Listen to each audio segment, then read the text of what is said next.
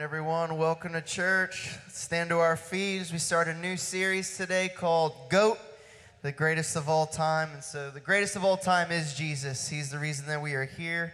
And so let's just lift up his name. Let's worship him. He is the lion. He's the lamb. He's the conquering lion, the sacrificial lamb. And so let's worship him. Let's thank him for those truths as we lift up his name this morning.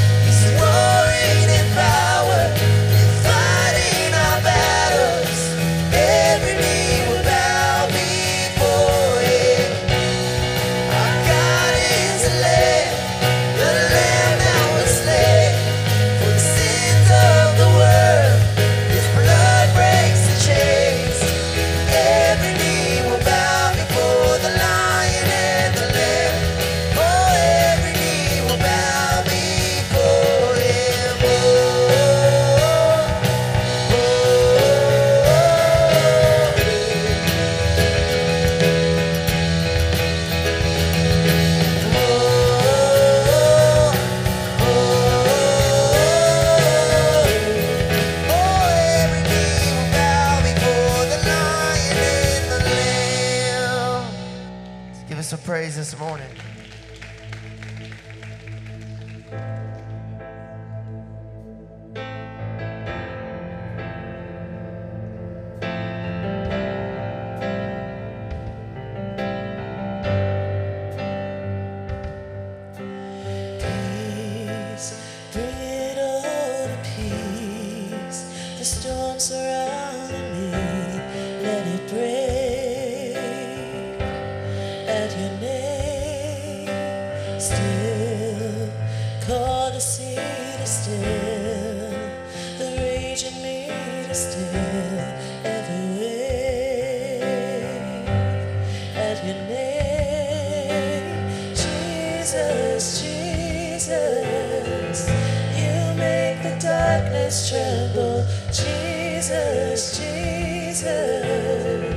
You silence fear.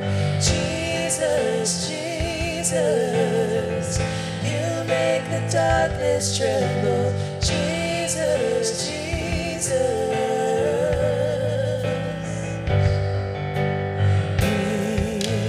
Call these bones to live, call these lungs to sing once again. I will praise Jesus, Jesus. You make the darkness tremble. Jesus, Jesus.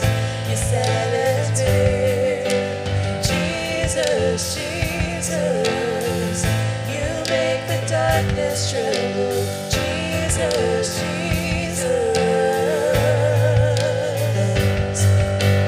Jesus, Jesus. You make the darkness tremble. Jesus, Jesus. You silence fear. Jesus, Jesus. You make the darkness tremble. Jesus, Jesus. Your name is a light that the shadows can't deny. Your name cannot be overcome. Your name is a light forever lifted high. Your name cannot be overcome. Jesus, Jesus, you make the darkness tremble. Jesus, Jesus, you silence fear. Jesus, Jesus, you make the darkness tremble. Jesus, Jesus.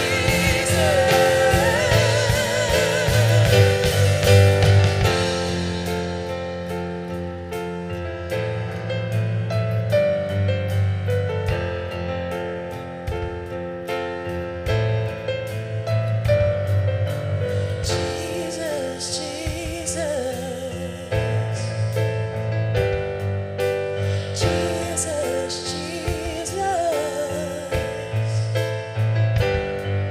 your name is a light that the shadows can't deny. Your name cannot be overcome. Your name is a light forever lifted high. Your name cannot be overcome. Your name is a light that the shadows can't deny. Your name cannot be overcome. Your name is a light forever lifted high. Your name cannot be overcome. Jesus, Jesus, you make the darkness tremble. Jesus, Jesus, you silence fear. Jesus, Jesus, you make the darkness tremble. Jesus, Jesus. Jesus, Jesus, you make the darkness tremble. Jesus, Jesus, you silence fear. Jesus, Jesus, you make the darkness tremble. Jesus, Jesus.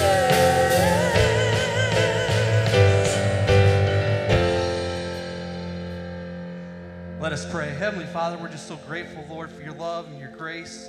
Lord, that you've allowed us to come here and to be in your presence this morning. Lord, we just ask that you would just be with us these next moments as we just lift up praise to you and we worship you, Father.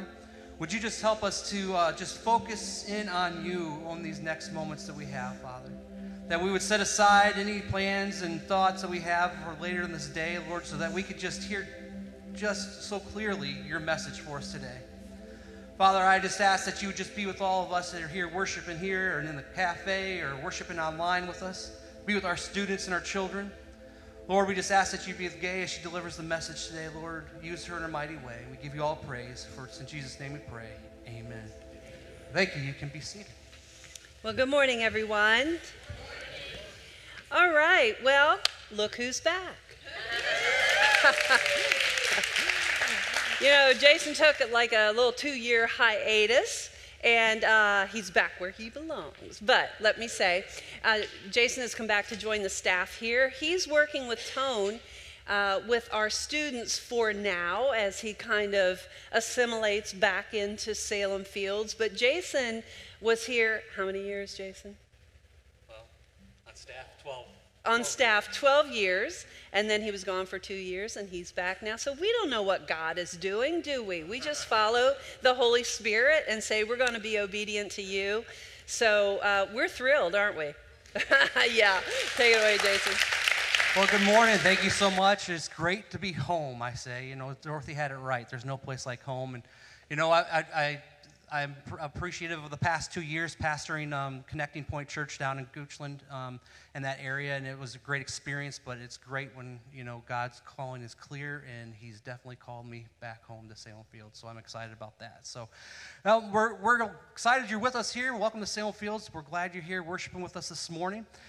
You know, if you're a first-time guest with us, we'd want to encourage you to go out to the lobby and check in there at the table at the end and get your gift there. Now is a perfect time to pull out your phones and to check into Facebook, let people know where you're worshiping at this morning, and just a great way to connect. It's a great way for people to kind of check out. When you put it on Facebook, people will check out Salem Fields. It's their first kind of entry into Salem Fields, and maybe they'll join us for worship. It's a great way to get started. And I encourage everyone to pull out of your program this morning a connection card and get that information, fill it out, and because it's a great way to stay connected to us as a staff. And so we can find out what your prayer needs are, what those things are that you need help with, and we're here for you. We're here to serve you, and we want to assist you in those ways. And then during our next song, we're going to take our morning tithes and offerings. And so there's a lot of different ways you can do that, and I've got to refresh my mind, so I got to look at the screen for this. We have our debit and credit machines that are down there in the kiosk, so you can use those to give your tithes and offerings today. You can also use the online app or our phone app. So download that app. That's a great resource. It's a great tool for you all to have lots of information that passes along through there, but it's a great way to give. And then we can, if you're worshiping with us online, you can also give by clicking that little give tab on your screen and giving through that, as well as the ushers come by today. You can give in the buckets, the cash and gifts there as well. And one way that's a really great way to consider giving is that of the automatic withdrawal. And it's just a great way. That way, it's kind of a no-brainer. That tithe just comes out, and, you know, you can go on vacation. You don't have to worry about, did I miss my tithe or anything. That's a great way to just kind of stay connected with that. And so one thing that's exciting I want to share with you about that real quick is that last week Buddy gave a tithe challenge, and we have, because of that, we have 18 new tithers. And so I think that's something to celebrate. And these are... You know, tithing is a spiritual growth. It's not about the money coming to the church. It's about spiritual discipline and growth with God. And so that means 18 people are taking that next step to grow their relationship with God at a deeper level. And so if you haven't taken part of that and you'd like to, or you feel like this pulling on your heart to do that, there's lots of ways. It's not too late to be part of that tithe challenge. The card you can find in your program. You can go out to the Say Yes table out there and grab one of the cards there and fill it out, or they're at all the giving kiosks as well. And so just one last thing, we want to make sure that you know that all the announcements are in your program, because we've got lots of events going on, and we remember that you forget about probably 90% of what I've said by the time you leave here today. So we just wanted to put those in there for you to take home, put them on your refrigerator so you know what's going on. And also in that program, you'll find an invite card for next week's movie event. So we hope you have a great day. We're glad you're here, and we'll continue to worship. All right, well, Jason didn't get a break from me for those 2 years, so unfortunately for him, he's still stuck with me. But anyway, we're starting a new series this weekend, and it's called GOAT, Greatest of All Time. So I'm sure if you hear the word GOAT, somebody comes to mind. Somebody put on Facebook, Tom Brady. Whatever. I think of Michael Phelps. Who do you think of, Danny? Besides me, I mean. Jesus, okay. You win. Okay. Nobody can top that. Whatever. So, anyway, this weekend we're talking about Deborah. Do you guys know who Deborah is from the Bible? Well, I don't want to give her story away because it's an awesome story and you're going to learn all about it. But one of the goats of music, the female goat of all time, is Aretha Franklin. So, who else better to represent Deborah than Aretha? Or, as I call myself, Urethra. Okay.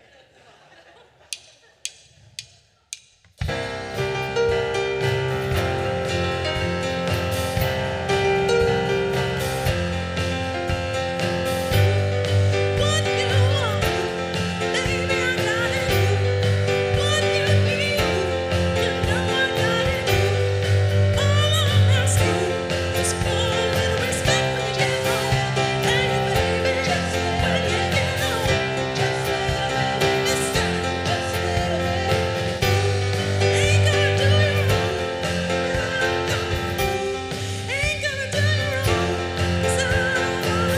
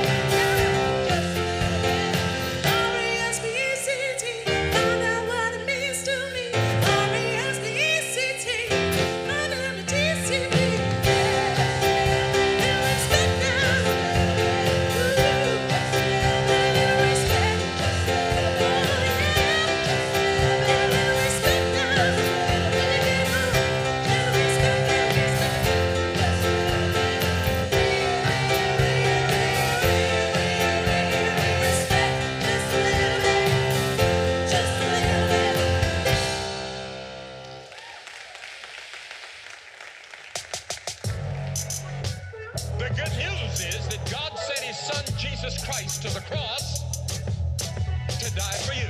Ladies and gentlemen, the Beatles. Never turn your back to the poor, for in turning your back to the poor, you are turning it to Christ. I am the greatest. Limits, like fears, are often just an illusion. I have a dream. Well, all right, let's look up there and name some of the goats of all time. Who do you see up there? Muhammad Ali. I'm glad you mentioned that. Look what I have. I lost it for a while and I got it back. So, in 1987, we walked into Shoney's in Charlottesville, and I said, it's Cassius Clay. And I started stumbling all over myself. It was Muhammad Ali, sitting in Shoney's waiting to be seated. Are you kidding me? If you're Muhammad Ali, don't you just get to go in and get a seat at Shoney's and get some strawberry pie? And so I ran over to the card stock and I ripped off a card. Over here it says Virginia's for Lovers, a half of it. And I said, could you sign this for me? I said, to G-A-Y-E. So right here it says, to gay, from Muhammad Ali. And I said, do you have a little poem for me? And he says, move aside. Jody was 10 years old, and he said, come over here. He loved children. And he said to Jody, he said, do you know who I am? And she goes, no. And he said, I'm Joe Frazier. I love my autograph. I don't get starstruck very often. In fact, I don't know anybody else that would happen to me with. But I grew up with my dad watching Muhammad Ali box every Saturday night. And now I watch boxing and I think, what the heck? Why? But I think it was because it was with my dad. It's a big deal, isn't it? So if you want to see Muhammad Ali's, when he died, I wanted to post that, but I couldn't find it anywhere, and it popped back up. Now the problem is, I'm not sure if I paid for this card. Oh well. And I think that Shoney's is torn down, so I'm not sure how I can make up for that. But that's exciting to me.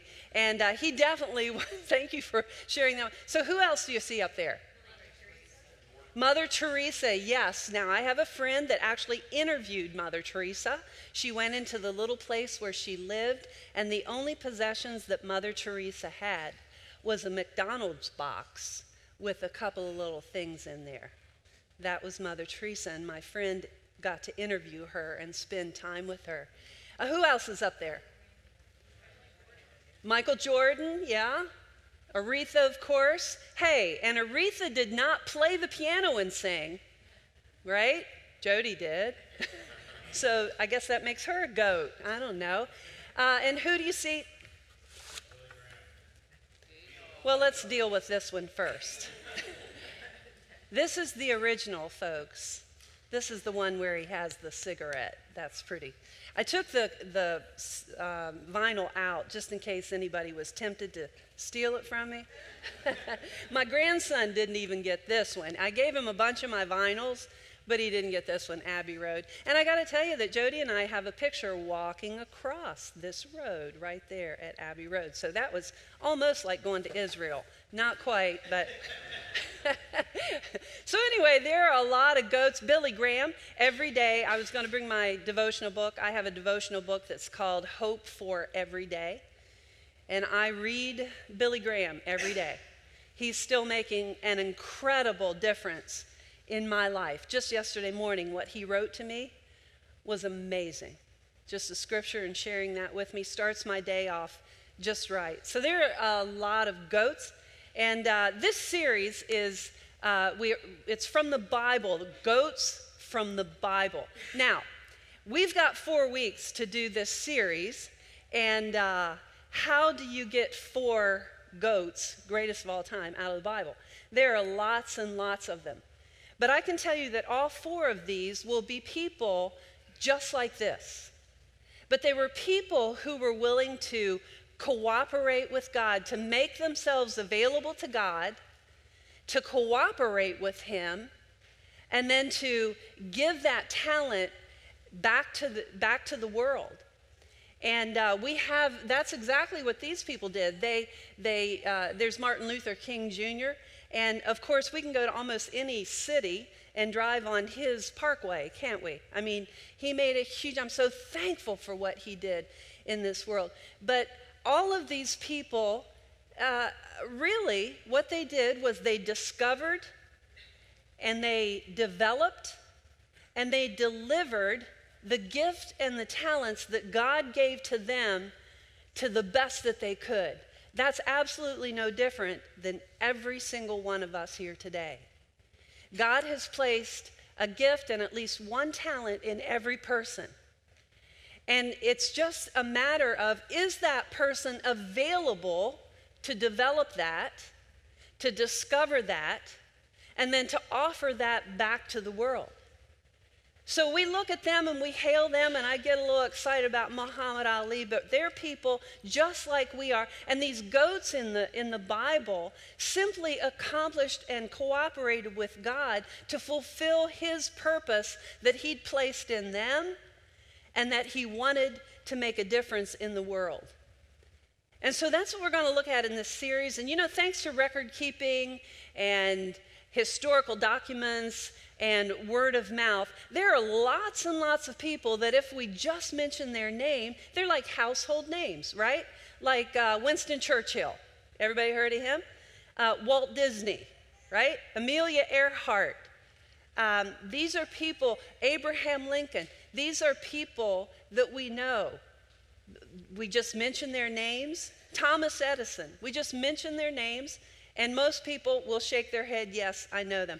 Inventors, dignitaries, social activists, these are people that made it into textbooks and they made it to Wikipedia, right? You make it to Wikipedia, that's a pretty big deal. That happens. We just mentioned we know them. The same is true in the Bible. There are famous ghosts in the Bible. Name some famous ghosts that even if you were talking with somebody that doesn't read the Bible, doesn't know much about it, what are some names that they would know about the Bible? Abraham, Moses, John the Baptist, Jesus, Paul, Mary, the mother of Jesus. Judas. Yes. Yeah, even if people don't read the Bible, these are some goats that stand out to them. You know, if you go to Rome and you go in the Colosseum, I've gotten to go there and I saw a bust of Paul. And it was really interesting to me because he's one of my heroes, but in Rome, in the Colosseum, he was a criminal. He was a criminal. They chopped off his head. It's a whole different perception of who Paul was there, but they certainly knew Paul and they knew the impact that he'd made in their city. However, there are lots and lots of people who've done some amazing things throughout history that have never gotten those headlines. We don't talk about them much because we don't know their names. Yet every day our lives are impacted and affected by the things that they did. They're people who changed the world and never got the headlines. There are a lot of people like that. Maybe they did the right thing at the wrong time. Maybe them getting no credit was just a mistake. Maybe they were just overlooked and it was a mistake. Sometimes they were purposely erased because of societal constraints like women down through history or like segregation and different races. Sometimes they were wiped out of society's headlines. Lots of people that have been forgotten have been world changers. And they deserve for their stories to be told as well. So I wanted to give you a couple of those people that we'll look at first. See if you know who this guy is. Anybody know who that is? Our life is affected probably every day of our life by what he did. He developed the television, but we don't know his name, do we? How many people watch television at least once a day? All right. How about Agent 355? Now, this is interesting. Agent 355 was a female spy in the Revolutionary War. And in 1778, George Washington asked his intelligence chief to organize a top secret network of spies. Are there any spies in here? We don't know if I know at least one. That's fun. Okay. Agent 355 played a significant role helping to score one of the most important intelligence coups in the American Revolution. And to this day, her identity is still not known, but she was a major world changer. Agent 355, look her up and learn more about her. Now, here's Lise Meitner.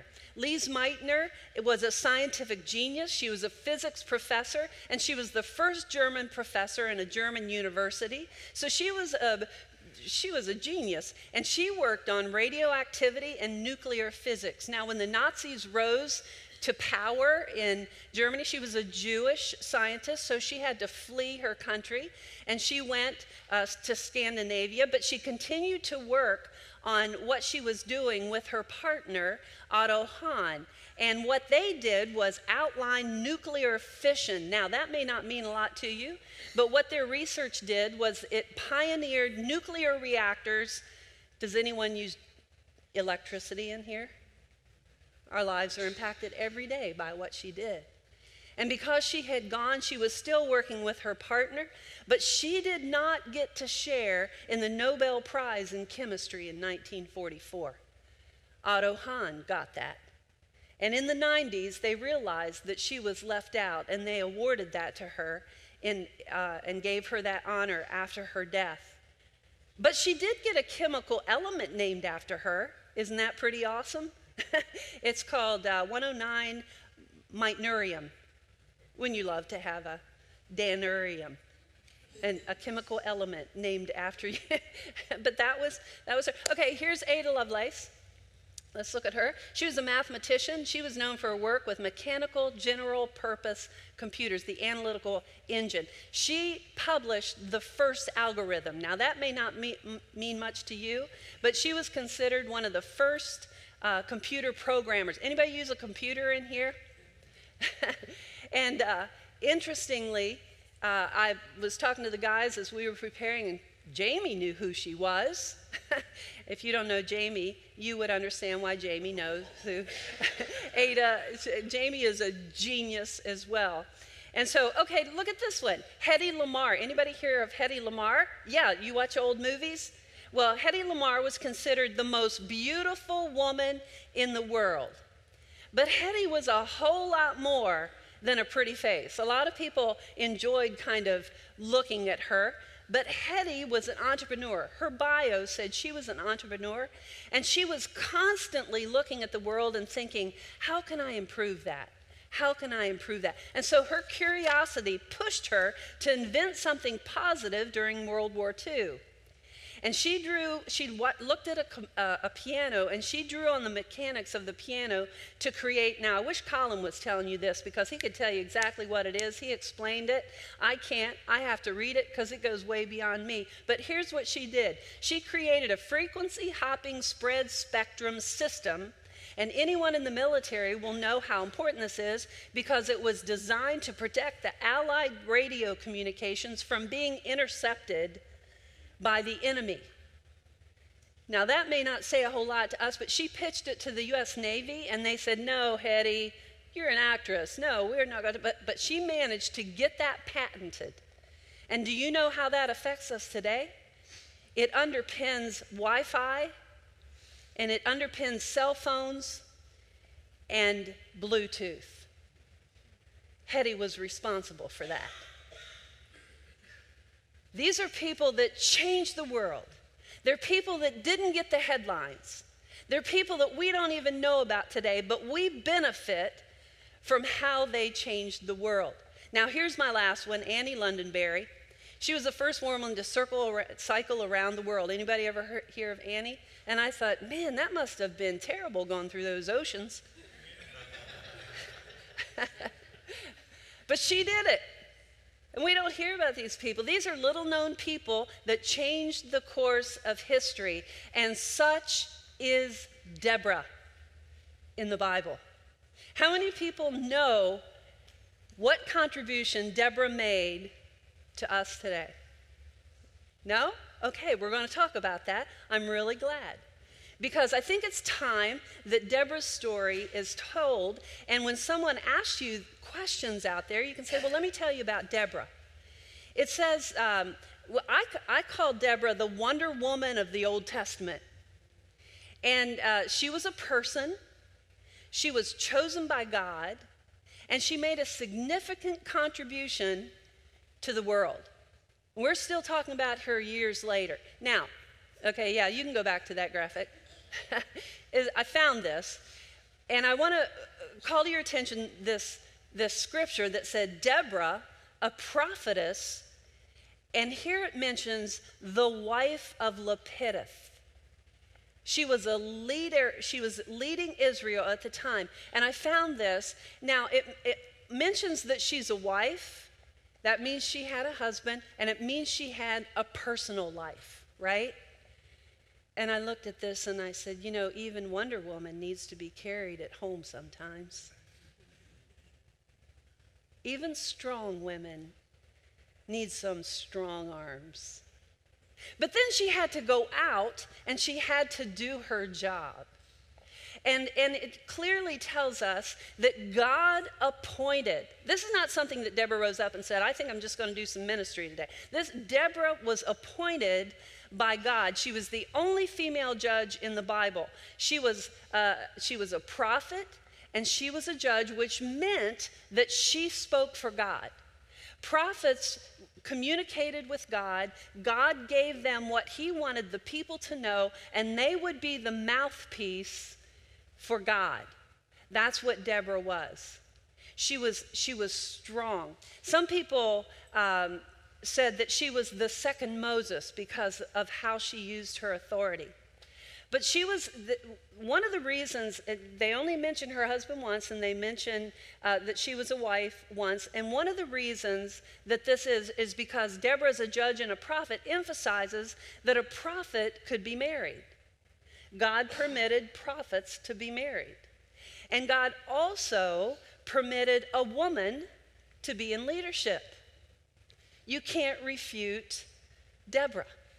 We go to the Old Testament, and there she is. God has appointed her in two of the most incredible, significant, and important roles that anyone could have.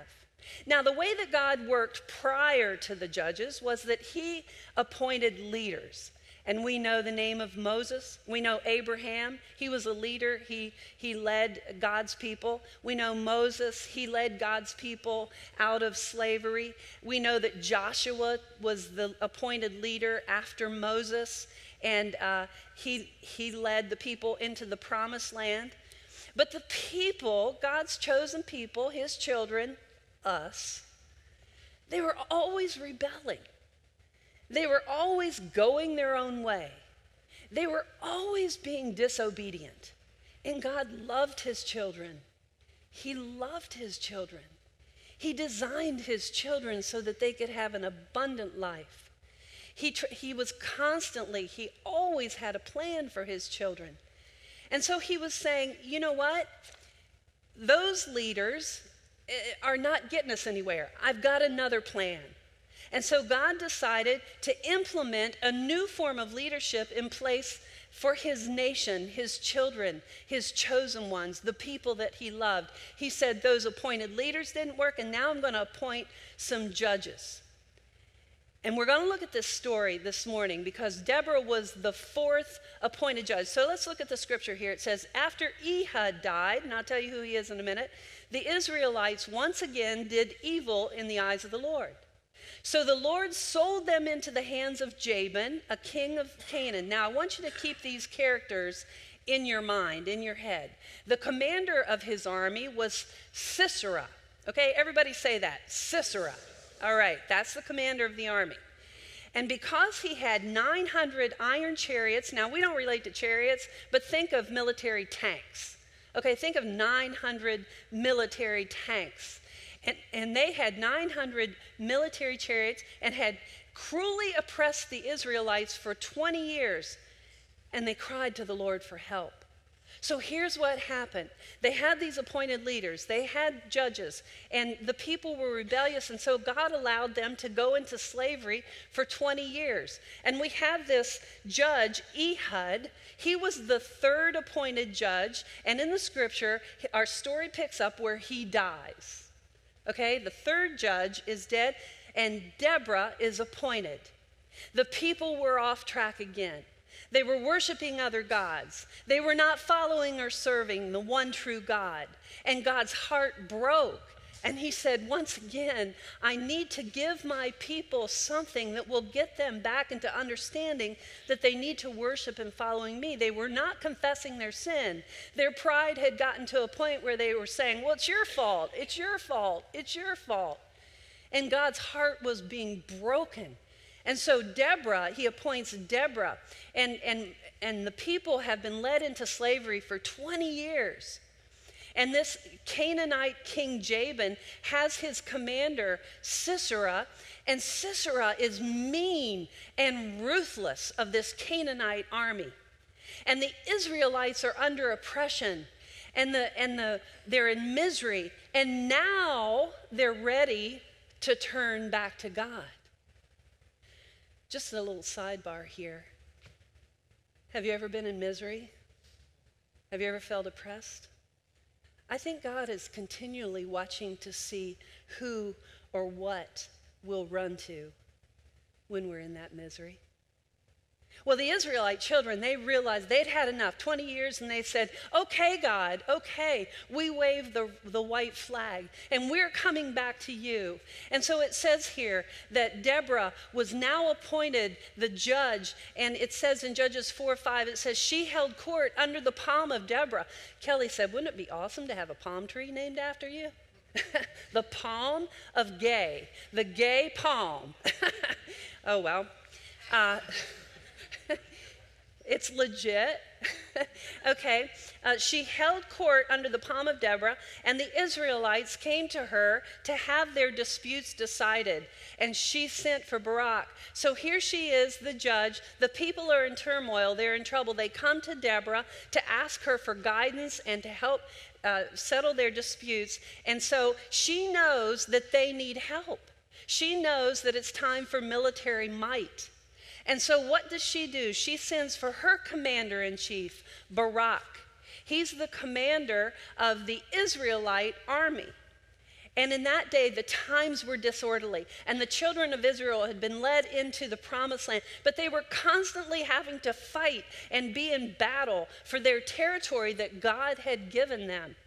And the times were violent, and they were always fighting for their survival. But do you know what Deborah does? She steps up. She steps up and she says, I accept what you've appointed me to be and to do, Lord. And so she summons Barak, the commander of the Israelite army, and she tells him, Barak, God has a job for you to do. And Barak looks at Deborah and he said, well, I'll do that job, but I'm not going to go if you don't go with me. Well, immediately, Deborah says, well, of course I'll go with you. And so now Deborah becomes the general of the military. She's with Barak, the commander, and they are headed into war. Did not hesitate. And in Judges 4:6-10, it tells this story. You can go to your phones, you can go to your scripture, and you can look at this. But I'm just going to tell you this story. I don't have the scripture up there for you. I'd love for you to read it some other time. But the God of Israel, Deborah says, commands you to take these 10,000 soldiers and go to Mount Tabor, where Sisera, remember him? He's the mean and ruthless commander of the Canaanite army. He will be there, and he's going to come with his chariots, his tanks, and his soldiers, and you will defeat him by God's power, she said to Barak. And that's when Barak said to Deborah, he said, well, I'll go, but you've got to go with me. And she said, okay, I'll go with you. And you know what's happening there? Barak is acknowledging Deborah's authority that has been given to her by God. He knew, he had faith in God, and he believed that this war would be won. But he was putting more faith in Deborah than he was putting in God. And so he said, Deborah, I want you to go with me. And so side by side, they head into war. They go to Mount Tabor, where God sends Sisera with his chariots and his soldiers, and Deborah directs Barak to approach with their 10,000 men. Can you see what's happening here? And she says to him, he says to them, he says, go. This is the day the Lord has given Sisera into your hands. That's God's promise. They were willing to march into war, to march into hell for a heavenly cause, because God had appointed them to do a job. And so it says, has the Lord not gone ahead of you? Well, here comes Sisera, and Sisera sees Barak coming. And you know what Sisera does? This mean and ruthless and wretched man, he abandons his troops. He runs away. He leaves them all behind, and Barak and Deborah and the Israelite army wipe the Canaanite army completely out. None are left. Now, war seems really bad, but we're getting to the rest of the gruesome story. Are you ready for this? Because this is like watching one of those movies that you want to turn off, but we can't. Because here it is in Judges 4:17-25. Sisera is running away, cowardly, and he runs to the tent of a woman whom he thinks is an ally, who's going to help him out. And her name is Jael. And Jael helps him hide. And Jael invites Sisera into the tent, and Sisera asks her for some water, of course. He's worn out and he's tired. And she says, no, I'll give you something even better. I'm going to give you some milk. Well, Sisera drinks the milk, and she says, I'll protect you. And he begins to go to sleep. She puts a blanket over top of him so no one can see him. And he feels safe, and he goes to sleep. And the scripture says she took a tent peg, and she drove the peg through his temple into the ground, and he died. Aren't you glad you came to church today? I watched this little cartoon. They were telling this story to children. And right at the end, with these big, cute little eyes, she said, and their children is the rest of the story. And I'm thinking, those poor kids, they're probably traumatized for life.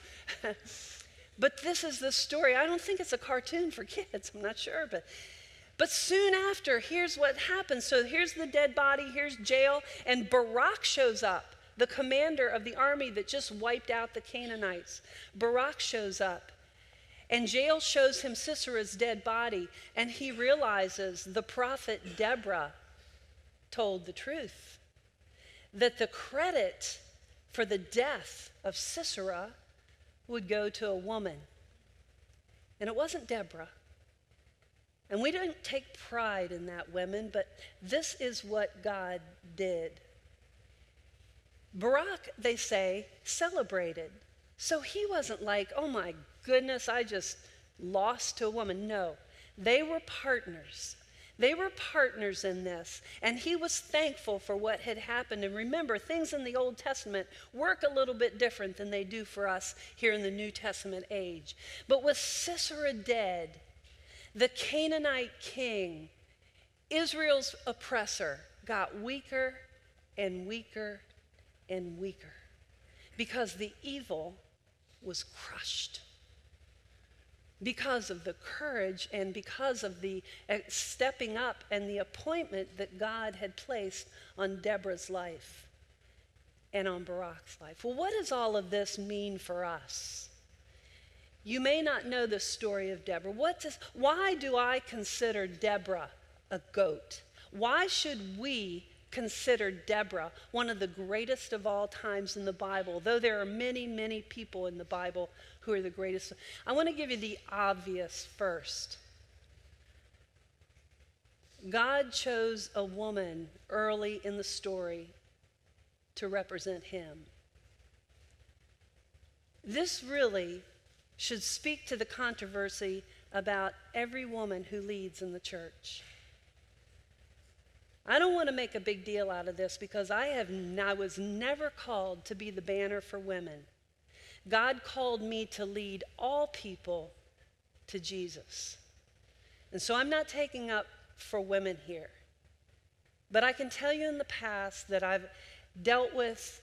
had to answer a call in my life, and I've dealt with this controversy in the church. Now, here at Salem Fields, we've created a culture you know nothing else but to have a strong leader that's a female and a strong leader that's a male. You may look at us like a Buddy and Gay, but in reality, God called two strong leaders to carry the vision of Salem Fields Community Church, to reach people for Christ so that people could know Jesus and to have real hope anywhere, anytime, everyone.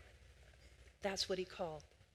So I've never been an advocate for women's rights. You won't catch me in holding those placards. You won't catch me saying that women are better than men. You won't catch me saying away with men and up with women. No, God needs men and women to step up. To step up. And I can tell you that there are little girls here at Salem Fields that wouldn't think twice about they could become a pastor when they grow up, because we've created a culture here that's biblical. And if anyone asks you, as someone did after the service last night, study this, Research this. It says in Joel in the Old Testament, it says in Acts in the New Testament, it says, in the last days, which we are living in, God says, I will pour out my spirit on all people. Your sons and your daughters will prophesy. Deborah was a senior leader of ancient Israel. And in your notes, I've put many women there that God used to begin churches, to spread the word of Jesus Christ that God used. And they were world changers. It was Priscilla, it was Phoebe. Look at those names. Go look. Don't take my word for this. Please don't take my word for this. Because when God called me, I was prejudiced against myself. I said, a woman can't lead in the church. And so you know what I did? I went to the Lord and I went to the Holy Spirit and I said, God, I will not step out of your will. I will not. And so I began to research and I began to go to those scriptures and I said, God, is this a call that you truly want me to answer? And to the somewhat detriment of who I am for the next many, many years, God said, yes, I do. I need you to step up, Gay, and no matter what happens, no matter what the onslaught is, I have purpose for your life. And even though the onslaught has been difficult at times, my love for God, my desire to serve him at all costs has superseded what anyone thinks. I love Deborah. She's been my mentor for many, many years. I follow her lead. She's my example. Deborah, she was a woman, but she was a person who accepted the appointment of God. I've got some scriptures in there, and I would ask that you go to those and you ask the Lord, don't just rely on what you've been taught or what you've been told. Please don't just take what I'm saying. Don't take it as truth. You do your research. You go to the Lord. You get confident so that you can speak to other people about what the Bible says and get the proper perspective of men and women relationships and husbands and wives and parents and children. One of the things that's been lost in our culture is an understanding of what it means to be brothers and sisters in Christ, joint heirs with Jesus.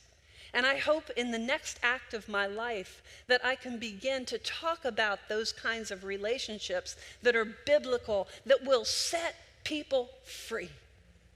Our culture is so oppressed by so much of the folklore that people have come up with and have accepted as truth. But if you can encourage yourself, and I can encourage you to go to the Word, to allow the Holy Spirit to speak to you, that He will reveal truth to you. Sometimes He speaks through the most interesting ways, but the Word of God and the Holy Spirit is the one that you listen to, that you answer to, that you obey. No different than in Deborah's time. Deborah's leadership, well, let me back up. God needs both men and women, not one or the other, to step up, to be available, to cooperate. It's no different for us today than it was for the people in Deborah's time. He needs people to fulfill his purpose on earth. Do you realize that his purpose will not get fully accomplished unless you do what he's called you to do? There will be a hole. I remember when someone left the church and he was a musician. And I said, I wonder how many songs that God wanted him to write will not be sung. I wonder how many people will not be touched by Jesus because he decided that he didn't want to do this anymore. You have a purpose, and it will not be accomplished because God uniquely placed that in you to be discovered, to be developed, and to be given into the world. That's how he's working in this day. He needs people, and Deborah stepped up when times were tough. She didn't say, "Ooh, I have to give up that. I can't have my drink, or I can't do the things that I want to do." She didn't even think about those things. She said, "What an honor it is to be appointed by God and to step up for Him." I think our world needs to see people like that. And it says in the poetry, chapter 5 is the poetry of Deborah and Barak. And it says that Deborah arose. She arose, a mother in Israel. She accepted what God had asked her to do, and she risked. And that's what great leaders do in difficult times. They risk. But they have to be confident in the call that God's placed on them, and every single one of us are ministers of the gospel. Deborah also spoke with authority, and she earned respect. That's where Aretha comes in. R-E-S-P-C-T. We need to spread that around a little bit more in our culture. She added value to people. Now, we may not be national leaders, but it's still important for us to establish credibility in the world. The same person last night, as I had that discussion about women in ministry, and he had such an open mind, and he's a scientist and such a beautiful person to have an open mind and have a discussion that's not argumentative, but to just be open to possibly what God wants us to do. He said, you know, the church people have lost credibility in the world because we're not being honest. We're not being honest about the things that we struggle with. That's the culture that we tried to create here at Salem Fields Community Church, where you don't have to put on church face, that you can come in here and say, I struggle with pornography. I struggle with looking outside my marriage. I struggle with alcohol, those struggles are what we all go through.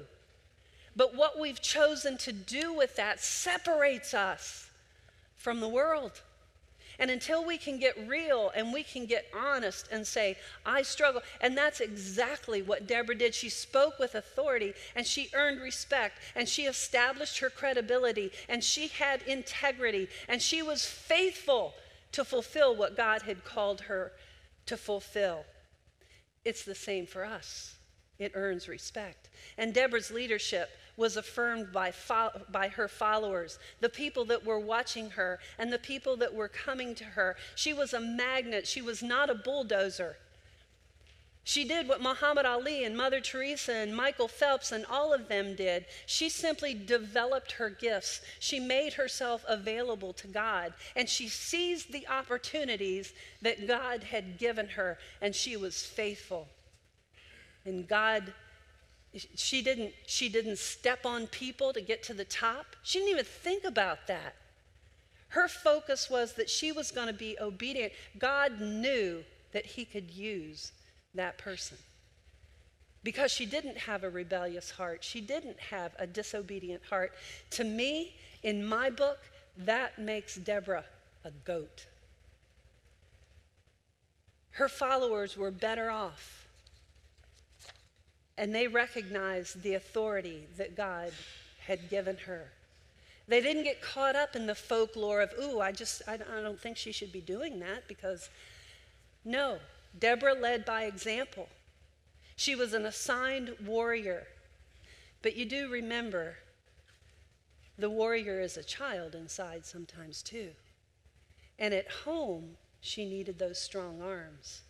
But then she went out and she was faithful. And it says that she led by example. She was a prophet, she was a judge, she was a wife. She could have easily said that she'd be better off staying behind. It would have been a whole lot easier for her, but she didn't. She faced the reality, and she exposed herself to the full consequences. She knew there'd be consequences to this decision. When I accepted my call to lead the church, I knew there'd be consequences. I accepted that right along, and I can tell you there have been many, many things that I've had to work through and deal with as a result of answering that call in my life. But I knew that those consequences would come. Did it hurt me when it happened? You better believe it did.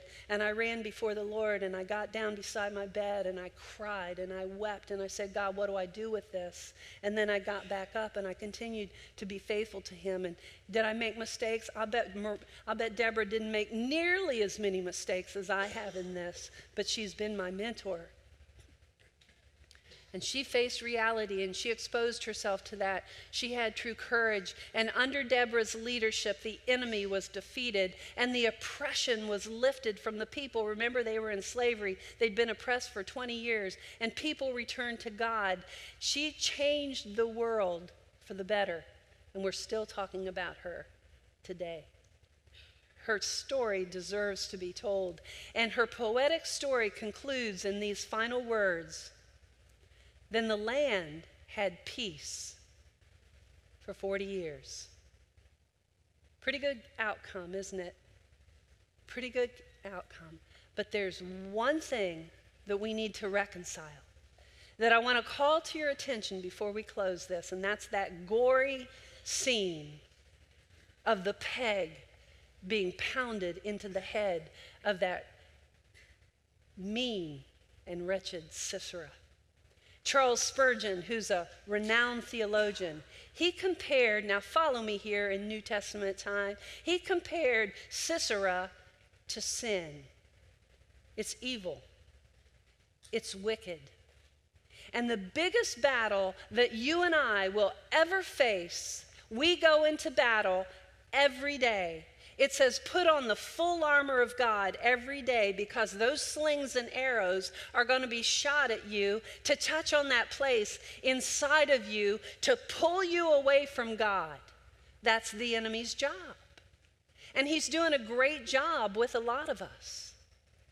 And he says, put on the armor. We go into battle every day. But our greatest enemy is sin. It's that power within us that pulls us away from God. It's the choices that we make that continually weaken and erode and destroy the very fabric of our soul. Think of Sisera, evil. And think of Jael. How she took that peg and she pounded it into evil and wickedness. And Spurgeon says that we should never just be content to say, oh God, would you take my sins away? He said, no, you attack it. You attack it and you drive that sin to the only place that will put a nail in it and make it dead, and that's to the cross. Because Jesus has already done that for you and I. And are we attacking it by running to Jesus every day? Are we putting on that full armor of God? Are we saying, God, I can't do this on my own. This sin is way bigger than me. This pull inside of me, I find myself over and over and over falling down. Well, that means we need to run to Jesus every moment. We can do that through the power of the Holy Spirit within us. And what happened to King Jabin, he got weaker and weaker.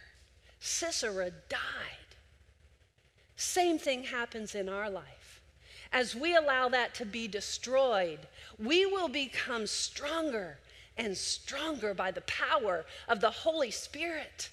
And we'll be able to face those slings and arrows because we have God's angels and His Spirit guiding and directing and protecting us on a daily basis. We have no reason to fall to the enemy because he wants to equip us to go into battle. Kind of a comparison there between the Old Testament and where we're at today. Makes total sense, doesn't it? Because the nails that Jesus took for us on that cross ended the battle. He gave us victory. And the question is, are we allowing that to be our life on a daily basis? Are we running to Jesus? Are we willing to let our pride down and confess and be vulnerable and weep and say, God, I know I'm wrong in that, and I need your power. I am dead in the water if your power isn't the one that is my generator throughout the day and your protection with your armor.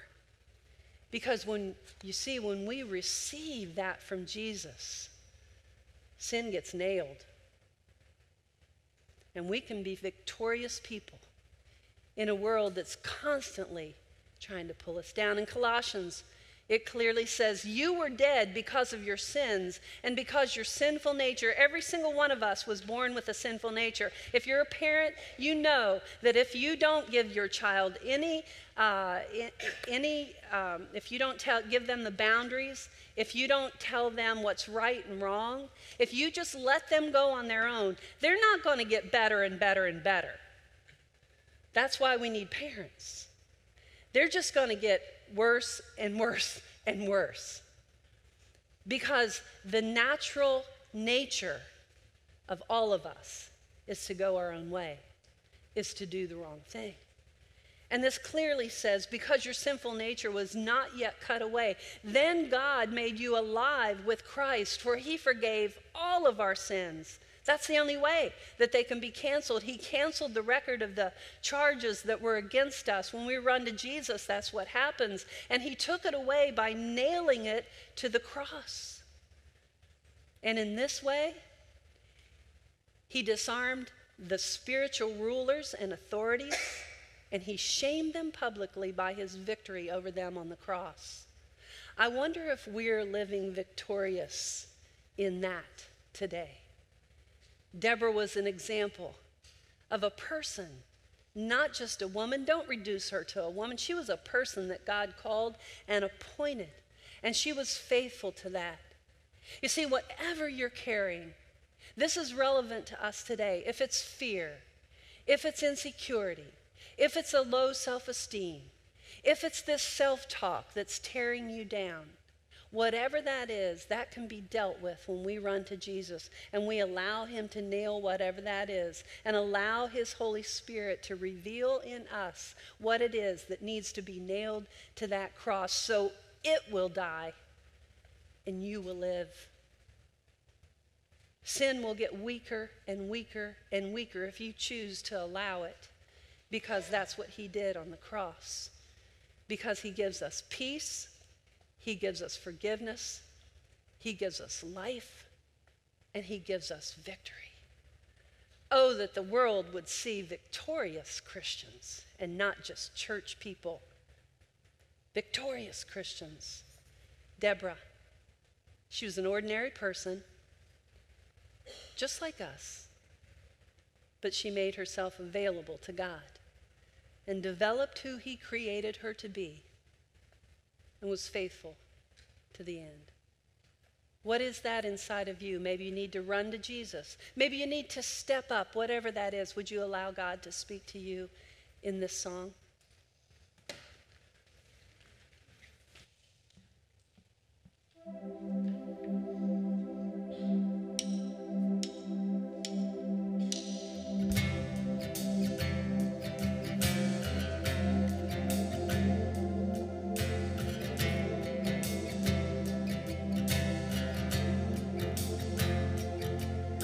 Darkness tries to roll over my bones.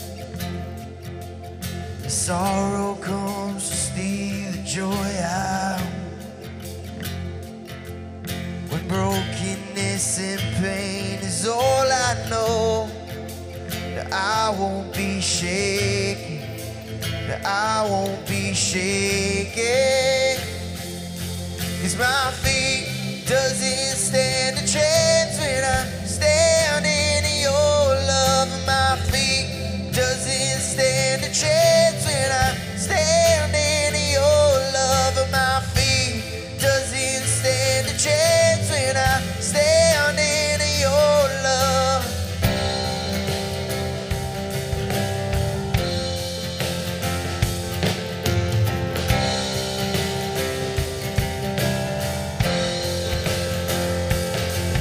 Shame no longer has a place to hide.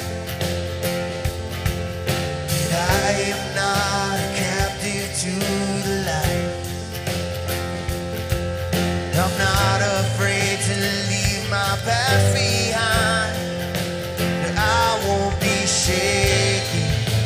That I won't be shaken. 'Cause my feet doesn't stand a chance when I stand in your love. My feet doesn't stand a chance when I stand in your love.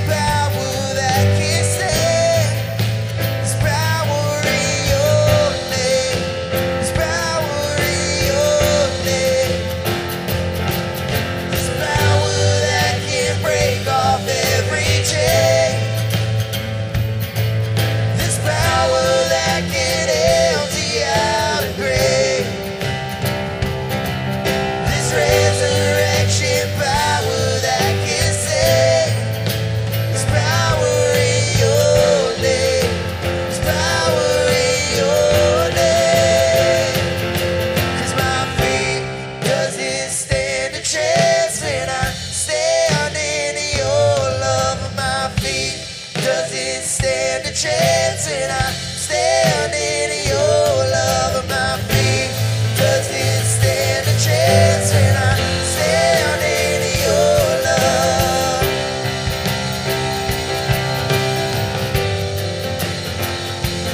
'Cause my feet doesn't stand a chance when I stand in your love. My feet doesn't stand a chance when I stand in your love. My feet doesn't stand a chance when I stand in your love.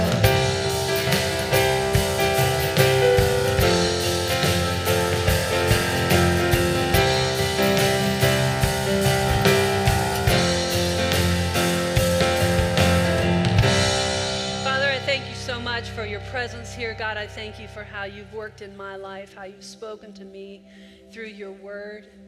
God, I pray that you would change me, change my heart to make me look more like you. And I know every time something's nailed to a cross, Lord, it's painful.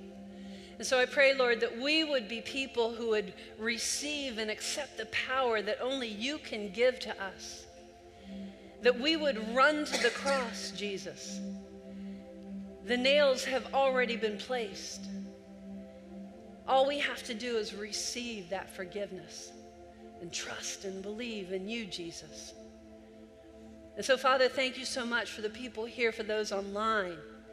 God, I thank you so much for your power and your grace that allows us to make mistakes and get back up again. I thank you for the example of Deborah. I thank you for who she's been in my life, God. And I pray, Lord, that we would not reduce her down to a woman, but see her as a leader appointed by God that accepted the call, just as you call each one of us to whatever it is, whether it's cleaning toilets or running production or singing music or going to work on a daily basis as a trainer or whatever that is, Lord, you've called each one of us. I pray that we would discover and develop and deliver whatever that is within each one of us to the world. You see us all as goats, and I'm so thankful for that. So this morning, I don't know, and this is always a special time when the Holy Spirit is here like we've never been like this before. And just two things from this message. Maybe you're here this morning and you need to run to Jesus, to the foot of that cross, and to have some sin in your life handed over to him and forgiven. If you're like that this morning, I'm not even going to ask you to raise your hand because it's going on in your heart. The Holy Spirit is speaking to you. You know what you need to do. Accept Jesus as your personal Savior so that he can show you that he has power for you to be victorious on a daily basis. Would you run to him? Would you ask him to forgive you? Would you accept him as your Savior, one that died on that cross and was resurrected again, came back to life and lives now? And we get to connect with him through the power of the Holy Spirit that's here right now. The second thing is, maybe there's something in your life that you know you've needed to do, that God has asked you to do, and it's time to step up. It's time to risk. It's time to forget about what everybody else is thinking and to tune in and to key in to that voice in your life and accept the consequences of that decision for God. To be courageous enough to be disliked because God will smile on your acceptance of what he's asked you to do. Father, I thank you so much for the power of your Holy Spirit. You speak to us. It hurts sometimes, but God, it's for our restoration, our redemption. That's why you came. That's why you're here. So, Father, thank you for this time that we've had here together. I just pray that as we leave this place, that it won't just be something that we experienced here, but we'll take this out into our world on a daily basis, and the light of Christ will shine because your power is so real. We love you, God. We give you all the glory for everything that's happened here today. In Jesus' name we pray. Amen. All right, so now you can tell the story of Deborah, right? I'm counting on that. See you next time.